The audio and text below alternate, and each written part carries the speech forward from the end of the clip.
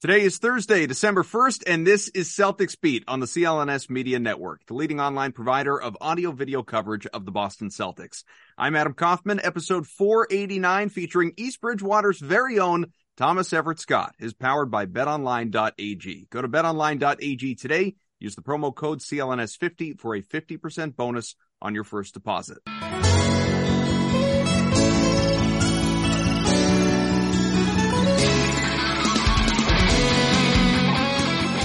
What's up, everybody? Welcome to another new edition of Celtics Beat. And I don't know, Evan, we might need to rename this show or sort of recalibrate the way that we do this show, because I think it's gradually just turned into a celebrity podcast, really, is what we're doing here. Adam Kaufman, Evan Valenti. Yeah, we had Donnie Wahlberg on with us last week, hanging out, having a good time. And for those of you watching on video, you already see we have, I don't know what to call you. It's Tom Everett Scott, but do I call you Tom? Do I call you Thomas? Evan and I have been calling you TES over chat because we feel like we know you already. Welcome to the show, man. Hey, thanks for having me. I don't know. Just call me Mr. Tom Everett Scott would be fine. Yeah, I guess. What do your kids call you? Dad? Should we just call you? Yeah, my kids call me Dad. I'm Tom. I'm Tommy to everybody back in East Bridgewater. I was always Thomas Everett Scott when I was in trouble with my parents.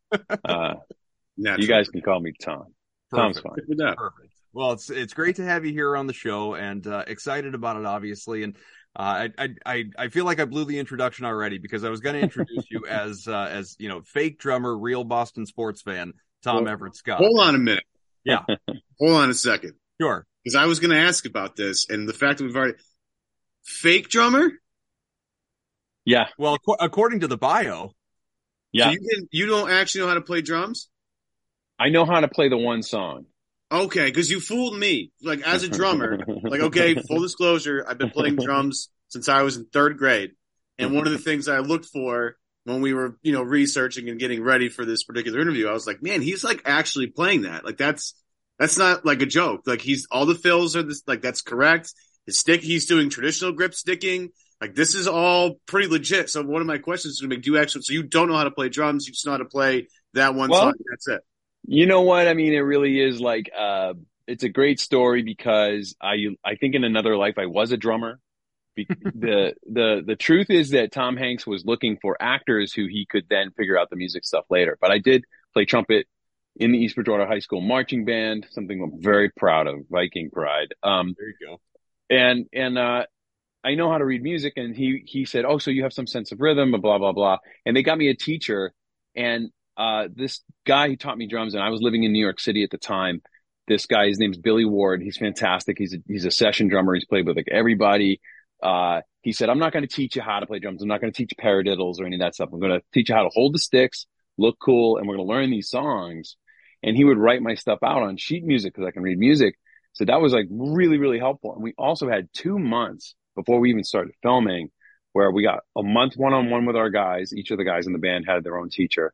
And then we did a whole month in LA, just in a studio, just the four of us would get together, and Tom would come by and hang out. And I was like freaking out, because it was Tom Hanks. And then we would just play, and we would play and play and play until we got really good at all the songs that we had to do. And it was a number of songs throughout the movie. And there was also a number of variations of that thing you do as the band gets better. Some of the fills got harder. And then by the end, when I'm like in the studio alone with Del Paxton, that jazz piece, my teacher from New York, thank God, he played that and then recorded him. And then he came and he said, "This is what I did."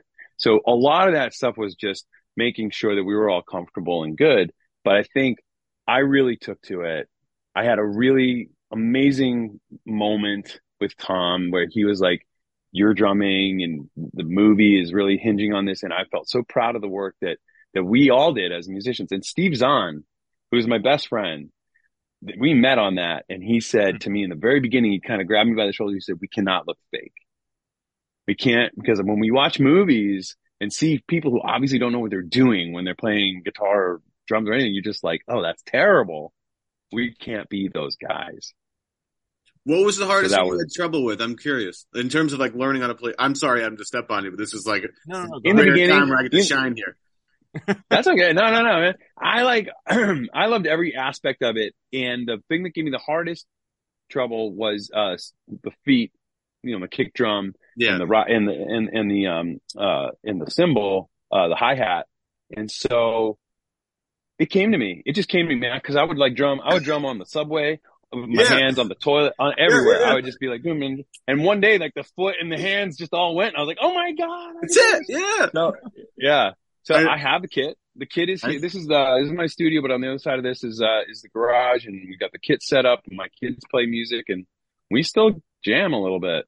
Yeah. Well, so I was going to ask you, and of course, we're for anyone that missed it or doesn't know, we're talking in part about the movie That Thing You Do, which was Tom's first movie, if I'm not mistaken. And so you mentioned you could play the song. Can you? I don't know. I can't think of what year did the movie come out. How many years has it been? 96. So a good little while ago. I mean, you're not too far away from the 30th anniversary and some special Blu-ray getting released with all sorts of commentary and everything. Can you still play the song? I can still play the song. Yeah, we actually played not too long ago. Jonathan Sheck and Ethan Embry and I all played at the Roxy because a friend of mine had this comedy show where he would. It's a long story, but it was basically like comedians or celebrities would get up on stage, tell a story, and there was a house band, and they would jam out whatever song they wanted to that kind of had to do with their story. And so this comedian, Adam, said, who's the host of this show, it's called the Goddamn Comedy Jam. He said, because we have mutual friends, he was like, would you want to jam on That Thing You Do with me at the Roxy? And I was like, I'll do it, and I'll see if the other Wonders will come do it. And that was our first reunion in years. Unfortunately, Steve was filming and couldn't be there. That was my one regret. But we got up on stage and played it. And I guess it didn't really. It was like riding a bike.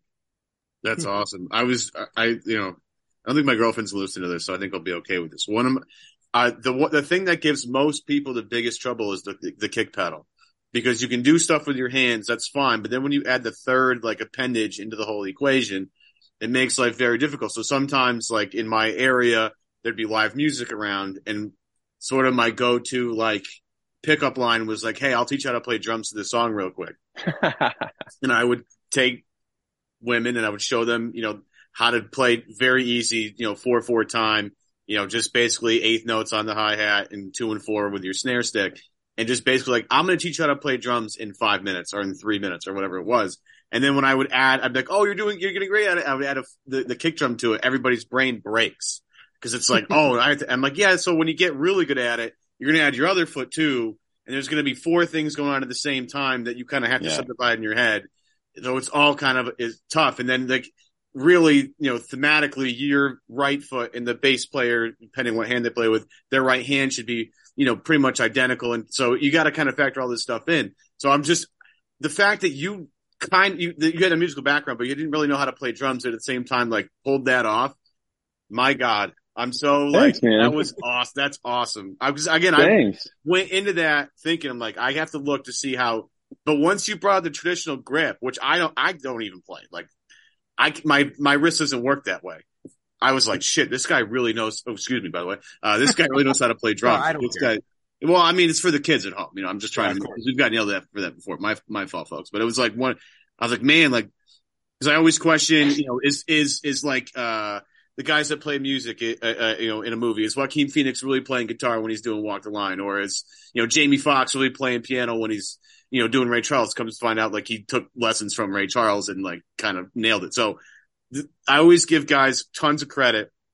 There's a live theater production, Adam. I don't know if you've seen it, or Tom, if you've seen it either, called $1 Million Quartet. It's about, let's see here, Johnny Cash, Elvis Presley, Jerry Lee Lewis, and Carl Perkins, all meet in the studio. And pending what version you see, most of them should have guys live on stage playing their actual instruments.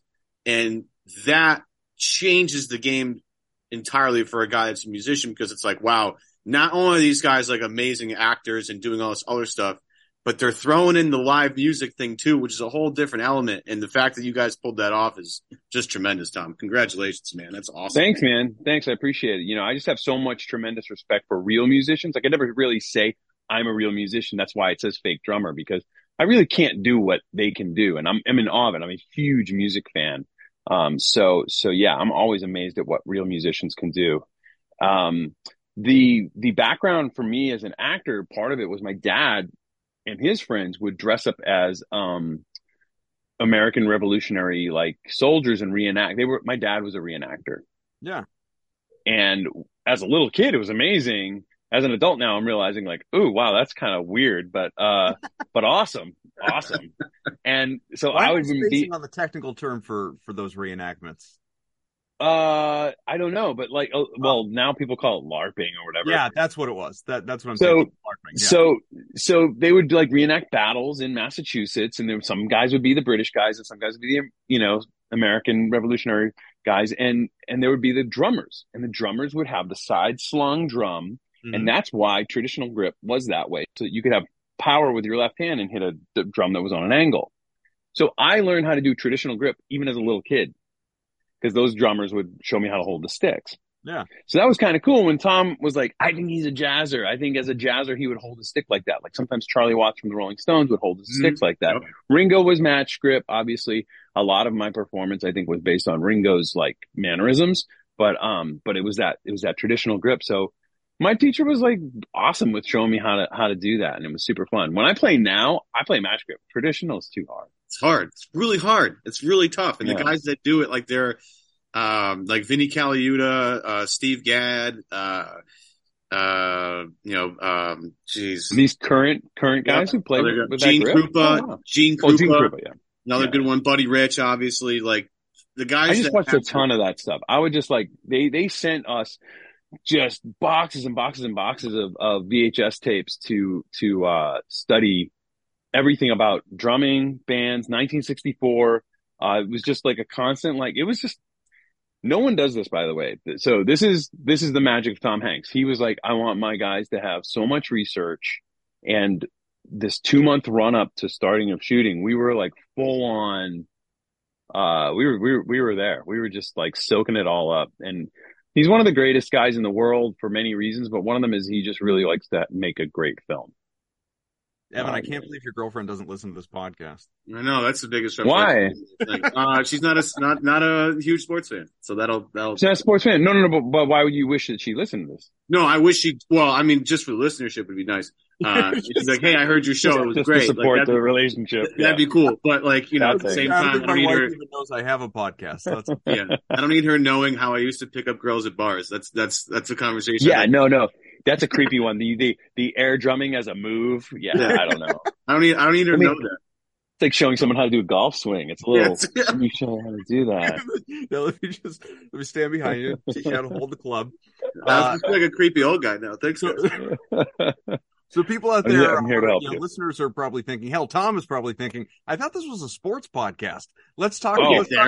I'm kind of glad we're not talking about the Celtics, because I haven't really been paying attention. Well, we're going to sell you. That's where I want to start. Now, because it was a mutual friend of ours that helped us coordinate this. And, obviously our interest in having you on the show being that, you're a Boston guy, you're a Boston sports fan. But he did say, he's like, heads up, I think he's more of a like Patriots Red Sox guy than he is a Celtics Bruins guy. True. So True. What is your Boston fandom in general? I would say that Red Sox, I watch every game. I have the MLB, at bat app, and it's one of the greatest things in the world, because you can watch it or listen to it wherever you are. So I'm always there on the Red Sox. I was a disappointing season this year. Yeah. And then a disappointing winter at the moment. And yeah. So then Patriots, I love Patriots. Always have. So I know people always groan when I say I'm a Patriots fan, no matter where I am in the world. Yep. And I'm like, yeah, hey, I get it. No, you hate us. We win. We didn't used to win. When I was a fan in the beginning, we were horrible. So I'm a real fan. And that's what you need to say to people. Like, I was there in the 80s. Gaither Stadium. Like, I didn't just start in 01 when the other Tom got going. Right. No. Mosey Tutupu, Steve Grogan. These are my heroes. Yeah. So anyway, yeah. And then fantasy football, which I started in college, that has made football kind of like the center of my universe. Sorry to my wife and kids.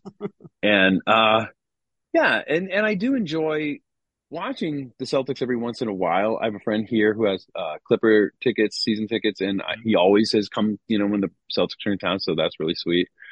Yeah, I like the Bruins too, but I just don't ever really get around the TV to watch games for those things. We're going to sell you on the C's. Yeah, I think we need to. I mean, listen, All right. you're a legitimate, passionate Patriots fan that, like you said, goes back decades and decades. There's no bandwagoning. There's no pink hat there. I think it's okay to just hop on the bus with the Celtics, man, because they're Okay. 18-4. They're the best team in the NBA. Al Horford, by the way, getting a contract extension this morning. I don't want fans to think that we forgot about that fact. That's a big deal. That's noteworthy. But Jason Tatum in front of the Royals last night, with the Prince and Princess of Wales sitting courtside at the Garden, goes off for 49 points, was excellent in that game. This team continues to roll. I think you need to jump in and you don't need to like go get NBA League Pass or something like that. They're televised nationally plenty. Dive into a game or two and check out what's going on, because you have right now, as fans of this podcast know, we don't need to educate the diehard Celtics fans on this, but you have got a 1-2 tandem of Jason Tatum and Jaylen Brown that rivals any other in the NBA right now. I mean, this is probably how, and I'm not saying this is what it will be, but this must be how like Bulls fans felt at the beginning of Jordan and Pippen. You know what I mean? Like, oh my God, there are guys. They're going to win a bunch of titles here, and this is what it's going to look like. So we're just tracking Banner 18. Great. I watched that's all very encouraging. I watched the postseason last year, so I'm familiar with the guys that were in that team. Now, how much of that has changed? Are they all still Mostly the same faces? Same group. Yeah, it's Mostly. They've tweaked it, and it's way better. Like it's Adam and I have both get into the minutia of it later on in the season here, but like, this is a team that went to the NBA Finals, and if the team that went to the NBA Finals last year played this team right now, this year's team would kill them. That's great. It wouldn't even, like, I know, Adam, 5 games, 6 games. I wouldn't even. I think that's fair. Me be that hard. It's one of those things. If you grew up watching, Larry Bird and Kevin McHale and Parrish and those teams, this is the beginning of that next group of like, these guys are going to be here for a while. The hope is several championships in contention every year for a decade. Like, that's what this is. And, we've been going through the beginning stages of it, the past couple of years, as frustrating as it's been. They've also just won a ton of games too. Like, they've been able to, at young ages, like Jason Tatum and Jaylen Brown have gone to the Eastern Conference Finals more than most of the guys in the NBA, like not named LeBron James or Steph Curry. So it's just like, this group, the organization, the ownership, Brad Stevens being the guy that's been in charge of a lot of this, like the continuity they've been able to put together here is exactly what you want. Like, you look at those Tom Brady, Bill Belichick title teams, what was one of the biggest reasons why they succeeded for a long time? Continuity. Things didn't change that much from year to year. This is a kind of one of those opportunities. And if you want to jump in now, say you were there the whole time, totally fine with it. Yeah, we won't. Yeah. No. Let's keep it all, on the up and up. I'll be honest. I'm a reemerging Celtics fan now. So what happened with go ahead. Well, was there a seamless transition? Obviously, it sounds like if they're 18-4 for the coach, because there was the coaching scandal, and then or the scandal with the coach, and now the interim coach is who? Joe Mazzulla, who is okay. He was on the staff the last few years as an assistant, and so there was already a relationship with the players, which was good. It wasn't like a new guy just coming in off the street right before training camp. But it's not Jeff Saturday.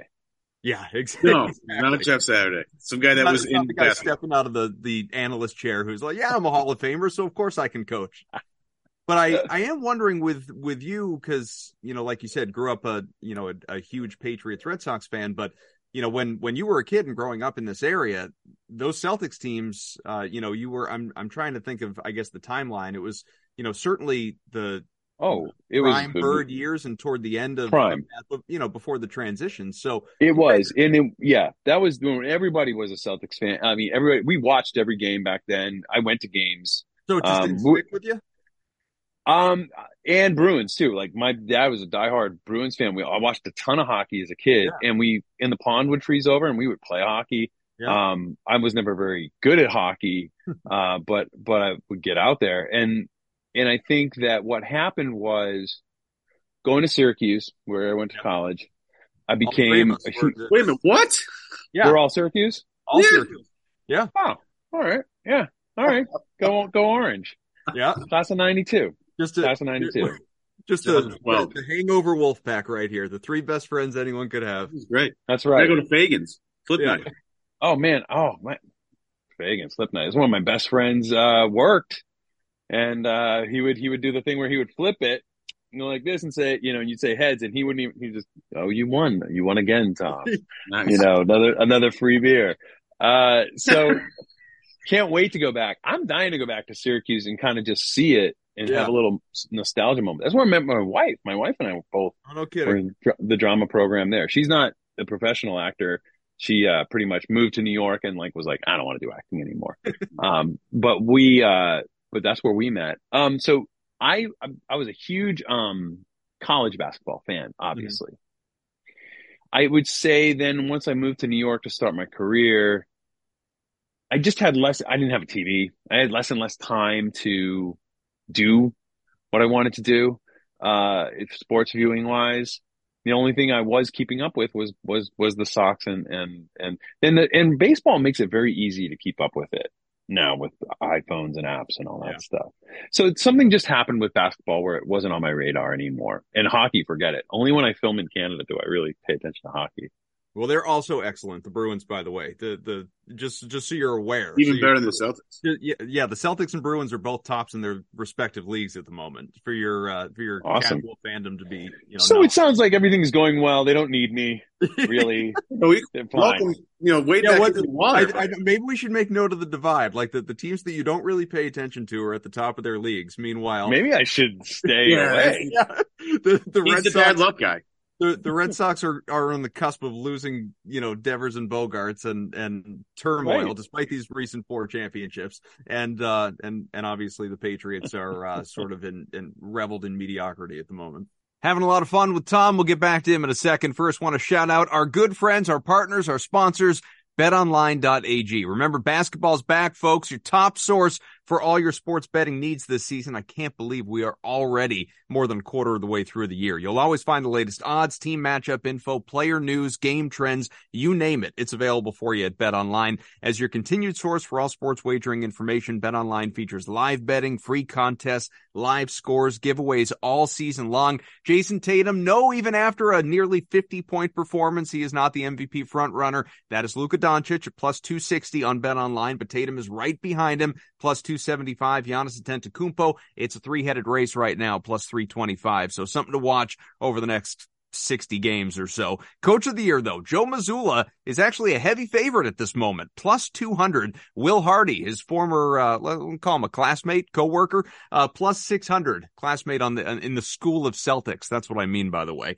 Rick Carlisle, who some people wanted the Celtics to hire, he's at plus 900. So depends how you feel about Joe. Always the fastest and easiest way to bet on all your favorite sports and events. It's NBA, it's NHL. Those Bruins, you could bet on them to win on the money line basically every day, and you will cash in. MMA, tennis, boxing, baseball futures. Where will Xander Bogaerts sign? I don't know. Golf, and of course, NFL. We got a huge one tonight between the Patriots and the Bills. The Bills comfortable favorites. The Pats, here's hoping they can pull this one out because, they need it. Evan, I don't know if you normally like to shout out a bet or two that you like. I don't know if it's related to that game, the weekend. What are you looking at? Let's just first off, let's hit the Patriots game here. And this is, I actually think this is more of a must-win game for the Bills than it is for the Patriots personally. But that's just me. I will say this though, because you brought this up in relation to the Bruins. And I'm going to bring it up here for the Celtics. It seems to me on most nights, Kaufman, considering what we've seen so far, this historic offense and everything, I would just recommend everybody, if you happen to be in the gambling market and you're looking for like kind of a sure thing, I would just take the Celtics money line every night and just kind of go from there. Just take it every night, every single night. You might lose a few, but they're 18-4. Okay, let's get real for a second. Money talks. If you just take the money line, you're not getting as much juice. Totally get it. But oftentimes safe bets in whatever you do often don't have great payouts, but it's your, good return on investment. Tonight, Patriots +4 against the Bills. Don't think that I would take the +4 there. I know Belichick's probably got something special. In terms of the Bills, Here's what I'll say, though. If you like the Patriots at +4, I'd also throw some on the under at -43.5. If this game is close, that means there's probably not a lot of scoring. So if you like the Pats at +4, also dip your toes into the under at 43.5. That's my recommendation. All right, something to think about. Head to betonline.ag. Do it now. Join to receive a 50% welcome bonus with your first deposit. Make sure you use that promo code. It is CLNS50 to receive your rewards. BetOnline, where the game starts. Let's get back to Tom. Maybe we'll get his thoughts on the Pats a little bit later on. Absolutely. They got a big game tonight. Huge. I mean, I don't know how it'll time out with people listening to the show, but an enormous game against the Bills tonight. The virtual must win, really. And if it's a blowout and it's not worth watching, flip over to NBC to Dolly Parton's Mountain Magic Christmas, where you can see me promoting this. I assume you're in this. I am in this. I play Dolly Parton's producer, and we make a Christmas movie, folks. I spent the summer with Dolly Parton. Eat your heart out. Not a lot of people could say that. You were in. No. Are you nervous with that? Like, I know you've met a lot of different people all throughout your walks of life, but Dolly Parton is kind of like in a different stratosphere than most people, I think. She is. She's like the legend, and I get nervous. I do. For someone who's been in this business as long as I have, I still get nervous. But very much like Tom Hanks, they're the kind of person that is so big that you're normally nervous. But then within the first minute, they're so cool and down to earth, you're not nervous anymore. They're just chatting with you. And she's just that kind of person. She was very funny and cool and sweet and just like the greatest. And we had a wonderful time working together. There was no, star, BS. She was just cool. Is she a big Celtics fan? She is, I don't even know if she knows about the Celtics. Has she ever heard of the Boston Celtics? Didn't come up. It didn't come up. It's weird. I can't believe that. She's just like the queen. So, So folks, if the Patriots getting blown out tonight, NBC, Dolly Parton, My Magic Christmas, I have to promote it. A minute. What time I feel like I need to ask which one you'll be watching. Why are you asking me what time? Hold on, wait. We have to make sure we get the details correct on this. Check your local listings. There you go. Yeah, it depends where you are, right? It's a time zone thing. So what is your audience mostly East Coast? Probably. Yeah. Okay. All right. Just somebody just vamp while I look. That access to those analytics, Tom. Yeah, I know, right? It's tough. If I put them on the spot, it's tough. I'm going to guess it's probably around 8:00, but it feels like an 8:00 kind of. It does. It really does. I think you're right. Let's just call it prime time. Let's just say that it's on at 8:00 Eastern. Yeah. So it's 2 hours long. It's 2 hours long. You're going to see some of it if you turn it on at 8. Will you be watching the Patriots and recording that, or will you be, watching the movie and flipping over to the Pats? How does one handle this situation? I don't appreciate you putting me on the spot like this because we just met, but I will say that if that I've already seen the movie and it's fantastic, maybe I'll do a little like a 2-screen thing. Sure. But people still have picture-in-picture TVs, don't they? No? I don't know. Yeah, that's a thing. We graduated. Everybody has like several screens instead of picture-in-picture. It's just everybody's got like 2 TVs set up. Yeah. People just have side-by-side TVs. That's the normal thing to do. Oh my God. My son is like some creature from a sci-fi movie. He's like on his phone, on his laptop with a TV, and he's doing like 3 to 4 things at once. Yeah, I can't. It drives my wife crazy because she is the total opposite in this respect. But I can't, if I'm not multitasking it, whatever it is, I feel like I'm not doing anything. I can't do one thing at a time anymore. It's really terrible. Isn't that bad? That's got to be bad for us. Is that bad, or is that just going to make us evolve something even better? It doesn't feel better. It doesn't feel like it's going the right direction. Yeah, it doesn't feel better. It feels right. I have like 18 tabs open at the same time. Never mind doing several things on different screens all the time. Here's what scares me is that in LA, especially where you drive a lot, at first you're like, oh, I'm going to get pulled over on my phone and it's dangerous. I shouldn't be doing that. Cut to me now, I'm really good at scrolling and driving at the same time. I'm really good at this. God, I haven't looked at the road in about 45 seconds. And I'm fine. And I'm fine. Yeah. It's really good. We're good at it. Yeah. So I think what we need to do, and whether this is, in the interest of the show, it really should be kind of more Celtics specific, obviously. But so I mentioned Donnie Wahlberg was on the show last week. Donnie is a passionate, well, all things Boston sports fans, but I would say that his, like, in the same way that you're Pats Red Sox first, he's probably Celtics Pats first. Like those are his big two versus the other two. And he has really, like, I think he's taken the mantle as like the face of celebrity Celtics fans. Like, he's a diehard, knowledgeable fan, can talk the game, all of it, much, as I'm sure you can with the teams you're passionate about. And, it goes to a lot of games, all that stuff. I feel like, though, we need to, like, he needs company, in the group. Like, we need more. There are so many celebrities that are from Boston proper, right? There are so many big names, so many, and like, they talk about whether it's like Affleck and Damon and those guys talking about their sports fandom and late night interviews. But I feel like we need to really, like, we need more at front and center. Yeah. Well, listen, I am all in. I will be part of Donnie Wahlberg's entourage. See what I did there? Yeah. I would be happy to. Yeah. Let's do it. Yeah. Yeah. Like, we need to, like, get Krasinski on the horn. Lenny Clark out here, obviously, is a friend of ours. He's a successful and a huge sports fan as well. We need to really expand the group. I just assume that, you Boston local celebrities all just have a massive text chain that, you guys can coordinate this. Oh yeah. We're all, just on a big text group.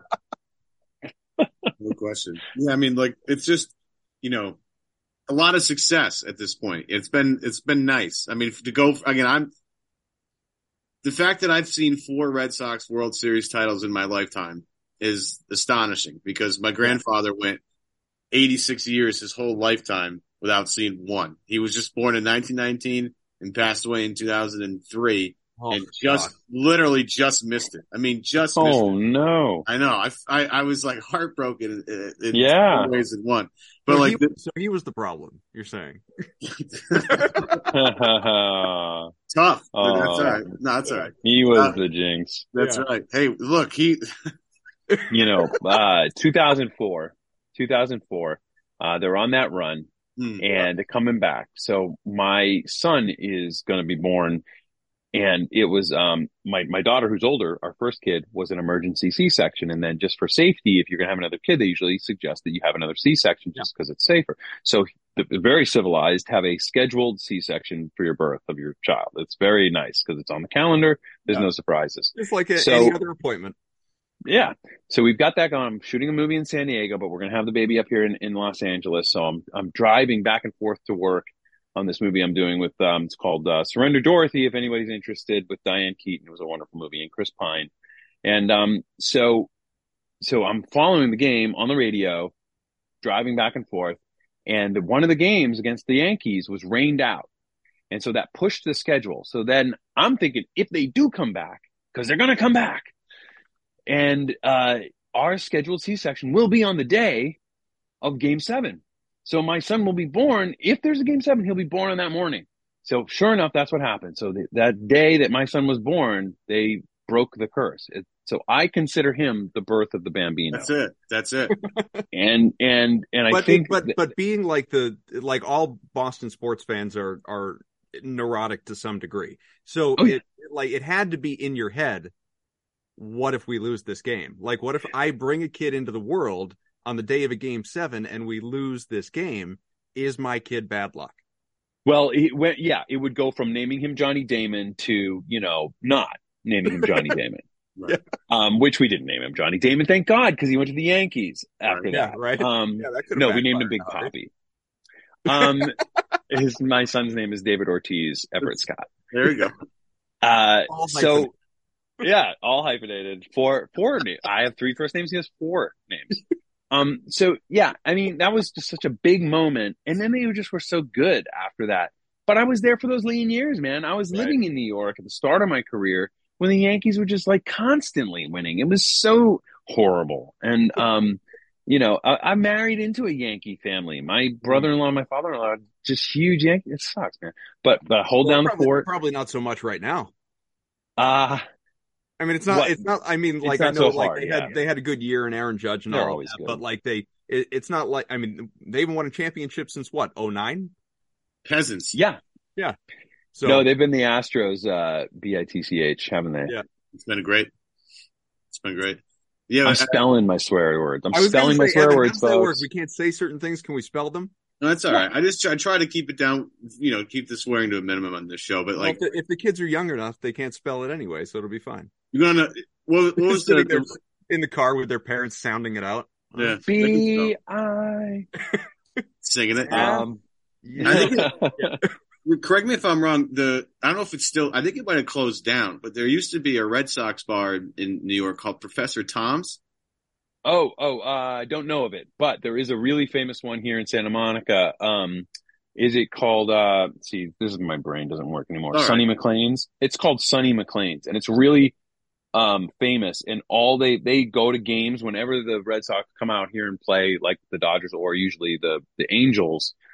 A whole group will go and sit in like, right field bleachers. And that's kind of like the big, is this it? Sonny McLean's? Yeah. Sonny McLean's is an Irish pub, and I believe that's where Whitey Bulger was spotted. Oh, No kidding. what a trivia Yeah. question! It's when his girlfriend got sloppy at the end. Yeah. I believe he was spotted there a few times, and he was found in Santa Monica. Yeah. Yeah. Anyway, that's fun. You know. But yeah, there is definitely a contingent of fans out here. One of my buddies who I went to Syracuse with, Jay Harrington, who you probably don't know his name, but you've seen his face. He's in a ton of stuff. He's on a show right now, I think called SWAT. And but he's one of my local pals who's a diehard. And then Jay Larson is a stand-up comic who's a huge Red Sox fan, friend of mine. I mean, there's you find your people. Yeah. Yeah. So I don't want to presume that you could do this on your own. Do you and a collection of friends, maybe a large collection of friends, given, what teams go for these days, would you be interested in buying the Red Sox? Because I feel like John Henry is not taking this team.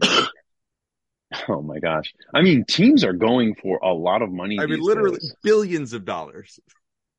So they just figured it out. Someone just figured it out. Like they're like, this is one way to just, invest.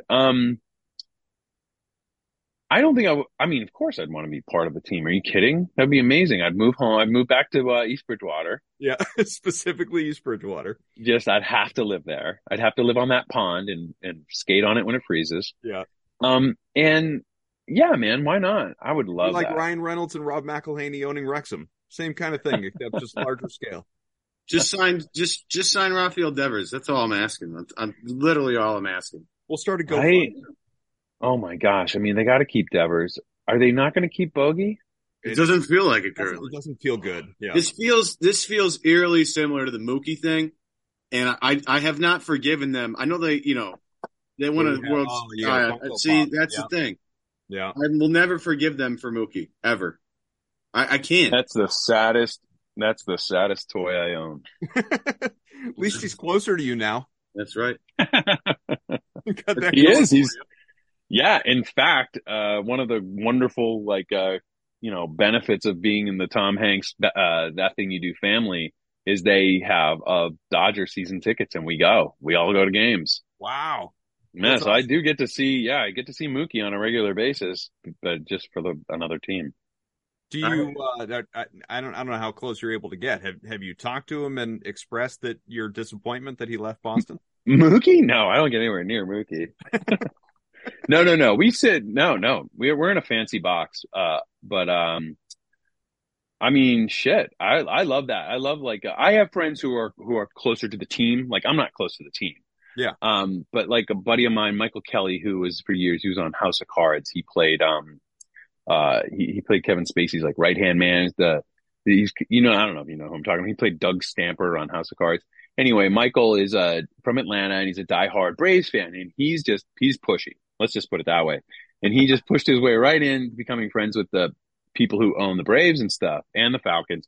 He's always standing on the sidelines, so the Braves came out here and played the Dodgers And so he got us all like, we went on the field. We met all the players. Someday I'll be pushy and I'll do that too When's the for my last time you teams. went to a Celtics game in Boston? Oh, when I was a kid. I mean, I haven't well, been in years. it's time to make this happen, Tom. All right.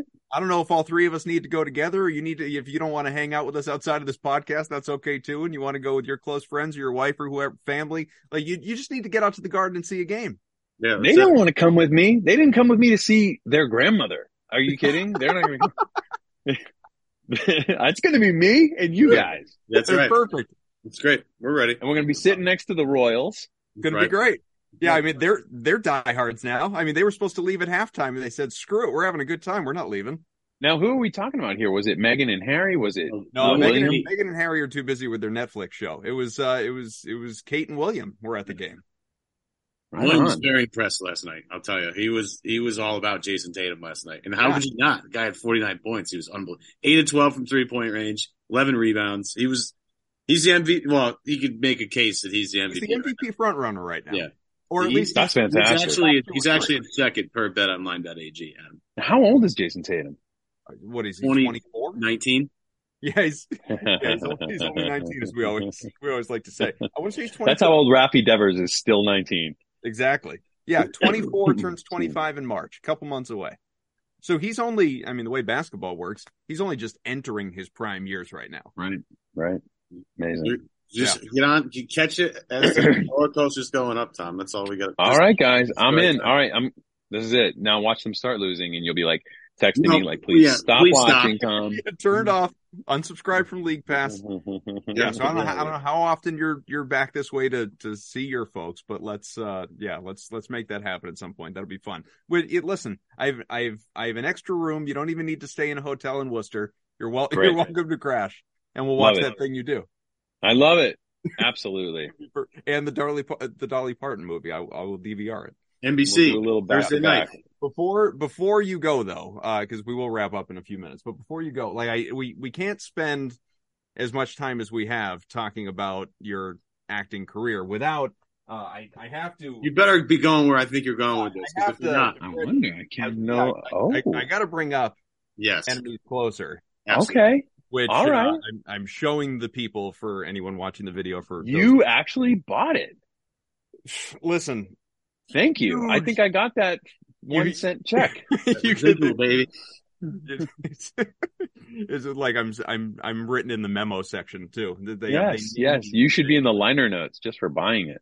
Yeah, I mean, listen, I don't want to make light of working with Tom Hanks. I've never worked with Tom Hanks, but a lot of people have worked with Tom Hanks. How many people can say that they have sparred with Jean-Claude Van Damme?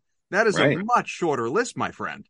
Listen, I'll tell you, I was very excited to go and do this. Now, just a little quick backstory on this. I went to Syracuse, and one of my friends from there is a director named John Hyams.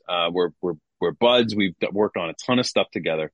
His father, Peter Hyams, is a very famous director from like the 70s, 80s, 90s. He directed a bunch of Jean-Claude Van Damme movies, one of them being like Time Cop, and he goes love Time Cop. So good. I have a Time Cop movie poster. It's so good. Perfect. Framed. Remember in the trailer he does the split? Yeah, of course. Too good. To avoid getting shot. Yeah. So that's his signature move. So Peter, back when he could do it anyway. So John Hyams' dad, Peter, who's like another adult parent to me out here on the West Coast. He wanted to make this movie with me, and he's like, Tommy, I want you to come to.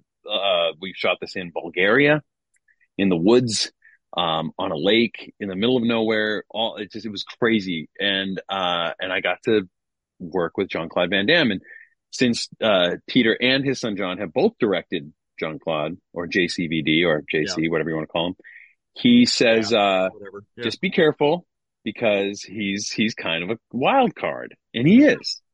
Okay. He is. I probably have way too many stories to tell you. I'll just tell you one. So and then off air the rest. in the movie, there's a fight sequence in a tree. Like we're like kind of crashing down a tree and fighting at the same time. Right. So stunt guys are doing most of that work, but there's a close up of him choking me.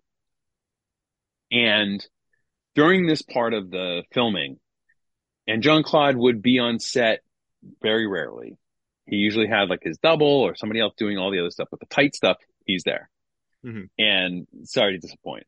Yeah, but, a little bit, but it's okay. And like, Never and he's a little heroes. and he's a little bit of a wild card. And I don't think he knew my real name. The whole time he just called me Henry because that was my character's name. Perfect. So he's in Henry. And so he like has his arm around me. That's all. He's behind me. He's got his arm around my neck like this. And to sell being choked without actually being choked, the actor who's being choked puts their hand here on the other guy's arm and just keeps it from killing them, and then just sells it like you're like, oh, like you're choked, right? So that's what I'm going to hopefully do. So we're lining up the shot, and he's got his arm around my neck, and he goes, "How's this, Henry? How's this? Is this okay?" And I'm like, "Yep, yeah, Jean-Claude, this is perfect, just like this. This will be great." Okay, and action. He starts choking the life out of me, for real.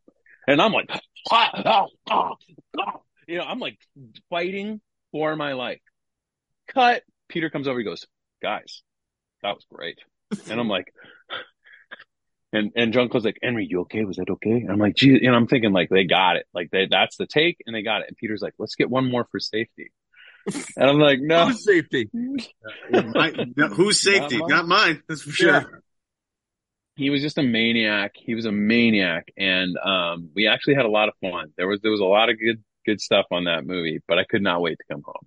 There aren't too many that he's played the bad guy, so he probably really relished that opportunity. He was the most fantastically bizarre bad guy. He was like some kind of like Joaquin Phoenix Joker on lots of drugs. Yeah, and I got to be the good guy. The only thing my problem with that, I love Enemies Closer. It's such a weird B movie, but when I read it, I was like, oh, I love that he's a park ranger and that he's the good guy. But then the whole that he's also a Navy SEAL, I was like, Peter, do I look like a Navy SEAL? No, I loved it. I actually thought that was the best part. It's like it's the off-scene park ranger Navy SEAL combo. Okay, it mimics what's going on in the real world. I was like, let's just drop the Navy SEAL stuff, because I think that if he uses his park ranger skills to beat this, martial arts baddie, that'd be more interesting. And Peter's like, no, we can't do that. We can't change it now. No, you're a Navy SEAL, blah, blah, blah. So we start, I'm like, Peter, I'm telling you, there's nothing about me that says Navy SEAL. So I'm more of like a dad, like Christmas dad. And so he like starts filming, and sure enough, that first couple takes comes over and he goes, "All right, Tommy, this time, gotta walk, a little bit more like a man. Just a little bit more like a man. Just think Navy SEAL, walk like a man." And so that wasn't great. No, that wasn't emasculating at all. And I was like calling John, who's editing the movie for his dad, my buddy from college. I'm calling him. I'm like telling him what his dad was telling me, and he goes, "Well, I guess you know what the title of this chapter of your book will be called." Yeah. Walk like a man. That's awesome. How quickly do you say yes to doing a kung fu movie with Jean-Claude Van Damme? Is that like immediate? Oh, immediate. Like, I don't even need the script. I'm in. I figured. Immediate. That's excellent. Plus Clifford Franklin's in it. Yeah. So Orlando Jones, for those that don't know. Yeah. Orlando Jones. I know but for anyone, he was He was the saving grace of that experience. Bulgaria is a very strange place to shoot, so I was really grateful to have Orlando there with me.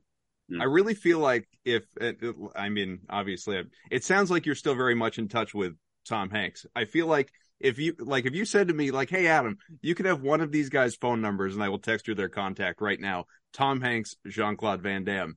I'm just deranged enough to say, yeah, throw JC's number over this way and let's get him on the Celtics Beat podcast. I'm a little concerned that he may or may not have known your name, though. That's but I'll tell him Henry sent you. Exactly. Boy, that's a weird choice for you, man. I mean, good luck with that. Good luck with it probably won't take you far, but cool. Yeah. Jean-Claude just might show up at your door if I give him your contact info. He is a wild card, so dreams do come true. Yeah. Just a lunatic in the best way. I say that with, having no personal knowledge of him beyond what you read about, obviously. But right. No, this is great. This is fun. We could, we're definitely gonna have to continue this out of the Garden at some point. How often you? Sounds great. You guys have my contact info. Yeah. I'll let you know when I'm in town. I would love to catch a Celtics game. That'd be awesome. Awesome. Don't wait for the finals though, because then they will accuse you of being a bandwagon fan. Fair enough. Yeah, you gotta go to like the Charlotte game. Gotta show up on a rogue ass Spurs, Charlotte, Indiana. Yeah. You pick a only a diehard would go to this game. That way we can convince everybody that you were there the whole time. We'll be your PR team. We'll spin it. We got you. Don't worry. Thank you. Well, Tom Everett Scott, and we'll have to do this again at some point. I wish the Patriots luck tonight. Obviously, do you have this? This will be a little dated for some people depending on when they listen. But do you have a prediction for this one tonight? Okay, that's a great one. So I guess Von Miller is not going to play tonight, Correct. and but then the Patriots offensive line, I think we're probably going to be down a couple guys. So it could still be tough to keep Mac Jones upright. I don't know. Patriots are probably going to keep it closer than the spread says. I would even take the Patriots to cover tonight. We'll see. Bills might punt once or twice. They might. I mean, but then again, Josh Allen, I think he's over that elbow thing. He's probably like really healthy, and you could tune in and it could be like 40-20 final score. I hope not. Yeah, I think the Bills have some offensive linemen out though, so maybe Judon and Uche, some of the guys, up front and get home and try. The big thing is, and I forget, did we have? Maybe it was Donnie that talked about this. Having Duggar back is a big deal. Yeah, because he's the perfect guy for the spy on the quarterback because he's really good at that. Duggar's great. What a great find he was in the draft. I mean, that's what Bill Belichick is really great at, finding those defensive guys. And we'll see. The second meeting of division rivals in the season is usually closer or lower scoring games. So maybe we might have that on top. We'll see that. I'm hoping. Yeah, we'll find out. I was about to say it'll be a good time. I hope it's a good time for those of us that are watching. And if it's not, Tom has already provided you options. You can flip. NBC, good night. NBC. Primetime. NBC Primetime, Dolly World. Make sure you check it out. Tom, have a holly dolly Christmas. That's adorable. Really appreciate you hopping on with us. It's a lot of fun, man. All right, thanks, guys. I really appreciate you having me on. Adam, Evan, wonderful talking to you guys. For Tom Everett Scott, Evan Valenti, I'm Adam Kaufman. We'll catch you again on Celtics Beat. More in-depth Celtics analysis related to the Al Horford contract next week. Count on that. We'll see you.